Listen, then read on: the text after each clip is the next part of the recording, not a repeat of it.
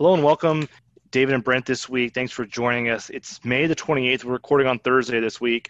A lot to talk about, a lot of new content on the AEI premium side.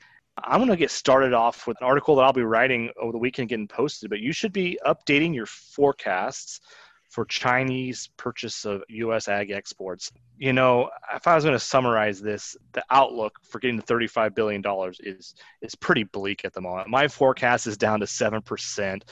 You know, we looked at the data a lot of different ways, and there's a lot of popular press articles that if you read 3 of them, you get confused by the end. But we looked at some of the data, and it's just soybean exports aren't there. Total exports are not really there, and non-soybean exports aren't there. They're a little bit better than last year, but they're just not very impressive. In fact, the pace has gotten worse since from January to March. And so I'm going to write this article. You should be updating your forecast. The consensus is around 15 or 16% chance that we get to 35 billion. I'm at 7. I'm not sure how much lower I would take this forecast, given it's 9 months away in the data and 6 months, 7 months away in reality. Plus, you have the saber rattling going on again, right? There's like this talk that we might tear this thing up. So Brent, where are you at? You want to share your forecast? You have that handy on your... I don't have it handy, but it's low. It's probably about 5% or something. I mean, and I've got to be honest, you know, I was very happy to see the phase 1 trade deal. I thought it was a real positive step forward when it happened. And I didn't even really worry that we might not get to 60 billion. I just wasn't worried about, or 40 billion, whatever the heck it was. I wasn't that worried about it, as long as we got back to kind of a reasonable level. But I think over time, we just kind of realized it's just not going in a good direction. And it doesn't seem like there's a lot of positive news on that front. And so, you know, I think being realistic, you know, if we get to 18, 19 levels, even if we got to 16 levels at this point, it would be a major win, wouldn't it?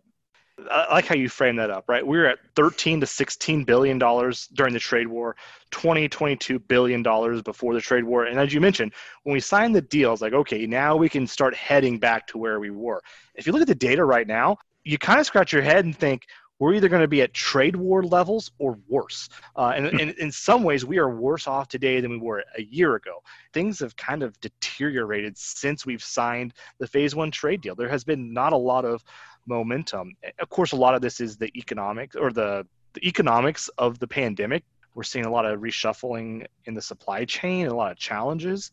China has some pretty significant economic headwinds. They went through the slowdown or the shutdowns first. And, you know, the other interesting thing to keep in mind is $35 billion is the number that we kept in mind. They were talking about the billions of dollars they were going to commit to with the phase 1 trade deal. Commodity prices across the board are 10+% lower. And so It's even harder to get to that threshold. You're going to need more bushels at a lower price to get that threshold. And so China's got to buy a lot, and time is ticking. So the data that are available are January, February, March. April and May have occurred, but not into the database yet. And so I'm hoping that we can change our forecast. And as context, I was as high as 50% after we signed the phase 1 trade deal. I'm down to 7. I'm really hoping we can get back to 50%. We start seeing some data come in. Yeah, that would be really nice. It'd be good to have some good news here. So soybean purchases are usually pretty dismal in the summer, so we'll see if that kicks up. So Brent, you thinking about trade as well, you had a little different spin on trade this week. Right. So I wrote an article about the dollar, and one of the things that's happened since the pandemic is the dollar has strengthened considerably. And I wrote an article about that. And what you find when you look at that is you see tremendous strength against emerging markets, and China being one of those. It's just going to be a major headwind. And kind of as a double whammy, if you look at, say, Brazil, their currency is weakened significantly against the US dollar. A year ago, you could get, it only took 5 reals to buy a dollar. Now it's somewhere around 7. So a major deterioration in exchange rate against exporters from the US. And so just a lot of headwinds. And I think part of that is flight to safety, people demanding dollars, but part of it is debt issues in countries that have to have dollars to repay debt, and they don't have them. And so the dollar, when there's no commerce, the dollar is getting bid up, and it's a problem. Yeah, and so I'm looking next week. I'll have an article looking at commodity price levels, and the one that you didn't mention there is, well, you mentioned in your story, right? The dollar has maintained the strength of the dollar has been consistent with other developed countries. It's the developing countries that we've really seen the dollar appreciate against. And one of our biggest corn buyers is Mexico. And so when you look at the data, Mexico is facing higher prices for the corn they're buying. So they got to take pesos and buy dollars. And that gets more expensive. They can buy less corn. So 1,000 pesos buys less corn when the exchange rate moves the way it has moved. And so we're getting some more data out of the USDA this week. We're going to update those articles and get that posted. But I think this is one of those headwinds that we got to think about. But, Brent, I'll also point out the dollar strengthened throughout the beginning part of that last recession, right? 08, 09. And then we had a really cheap dollar on the backside of that. And so this is not to say we're cursed with a high dollar for the foreseeable future. Right. Probably for the next few months, but not the next few years. Everything changes, but right now it's a big move. It's very noticeable on any kind of chart you look at. It's definitely something to keep in mind. So a couple other articles I want to make sure people get a chance to check out.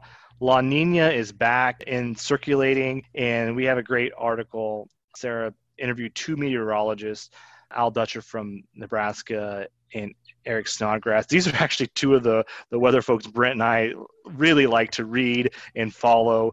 So there's a great article, part 1, and there's going to be a part 2 that comes out next week. Also, we have some early AEIs and working with Jeff Young. There's a couple articles about yield forecasts and what might be in store for yields. We have these questions about the trend yield potential here in 2020. So read these articles, check out what the USDA was talking about.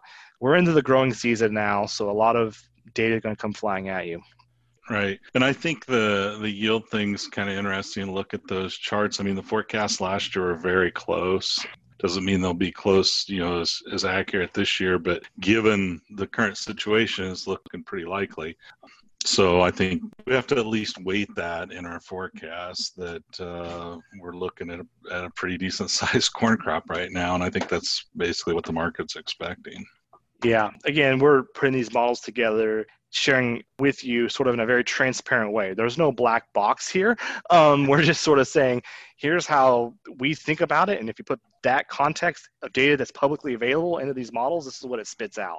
And so we're going to share all that with you to help you navigate, because there's always a lot of forecasts out there. And sometimes you scratch your head when you see some of them. So, well, it's just like, I think your point on the exports, the Chinese exports. I mean, if you're just reading kind of news articles, ag news articles recently, I would be under the impression that the Chinese exports are coming along pretty darn good. But I'm not sure that the data bears that out at all. We're just trying to help give people the facts. No spin, I guess. Yeah, no, that's our data-driven insights, and we have no bias here. We work for the users and or the subscribers, right? So we have nobody else to answer to. So anything else you're watching, Brent? Any other forecasts you've updated this week? No, just I think, still trying to get a handle on just the overall economic situation, the overall economic climate out there. And had some questions this week from people about capital investment. What do you think is going to happen in the sector level? And I said, I think it's going to be very slow. It's just a time period. It's just a tremendous amount of uncertainty. I think farmers and everybody are rightfully so taking a break or taking a pause on capital investments. And so I think still trying to get a handle on all that uncertainty. I still continue to feel like the virus news seems to be getting better, not worse. The economic news, I'm not so sure that it's not going to get worse before it gets better. But I guess we'll just have to wait and see. Something you and I have been emailing about, we should probably wrap our minds around a little bit, is summarizing some of the latest economic information, latest virus information. But I agree with you. There's been a lot of progress on the virus front. I think it's easy to overlook. So the last thing I want to share before we wrap up, and it's unrelated initially, but I'll bring it back to why it's related. This week on Wednesday, SpaceX got really close to launching two human astronauts, human space flight from the US. The first time ever we've had a non-government organization launch humans into space. First time we've launched astronauts from the US since the space shuttle was retired in 2011. This would be really big, groundbreaking news. And Brent and I talked about, this is probably something, our grandkids are going to learn about in textbooks, right? If you're excited about the future of space, this could be a very big day for the future of space and space travel and all of that. So they had to scrub it. They're going to try it again this weekend. They have 2 windows this weekend, but keep an eye on that. I think why it's relevant is we're sort of stuck in this conversation around COVID and economic uncertainty. And so it's sometimes interesting to consider, especially if you look back at historic events like, what was going on when the Wright brothers first flew their airplane at Kitty Hawk? I don't know, right? But it's interesting to sort of take historically significant events and see the context at which they were going on. I think this is one of those situations where this could be a really big event for history, but it's easy to overlook it in light of all the other news.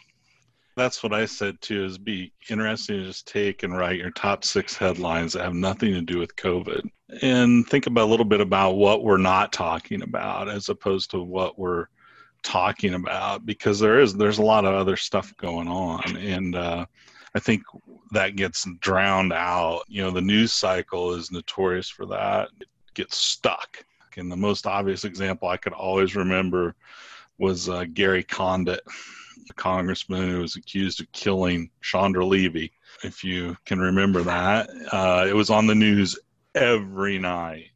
He was doing interviews, constantly on the speculation that he had killed her. He'd had an affair with her, but he thought he killed her, and it was just every day. That's all that was on there. And then suddenly Gary Condit disappeared from the news for about 7 years. And what knocked him out of the news cycle, I think that was 9/11.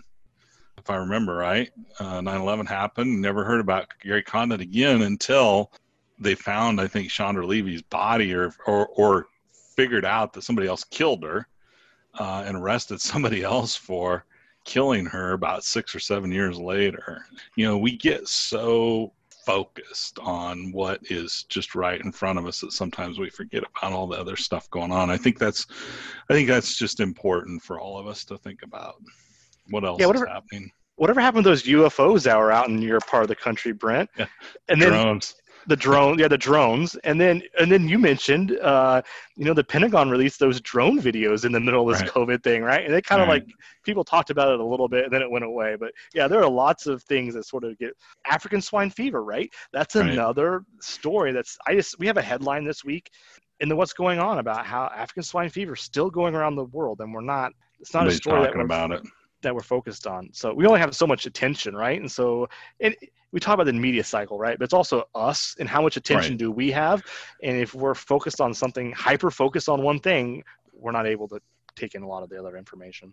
Yeah, it's not the media's fault per se. They're giving people what they want. They drive it based off of what people watch and consume. But I think, we're so straight line focused. We get on one story and that's all we think about. So anyway, think about something else besides COVID for the weekend. All right. Thanks a lot, Brent. Thanks everyone for joining us. We'll catch you next week. Thanks a lot. Take care.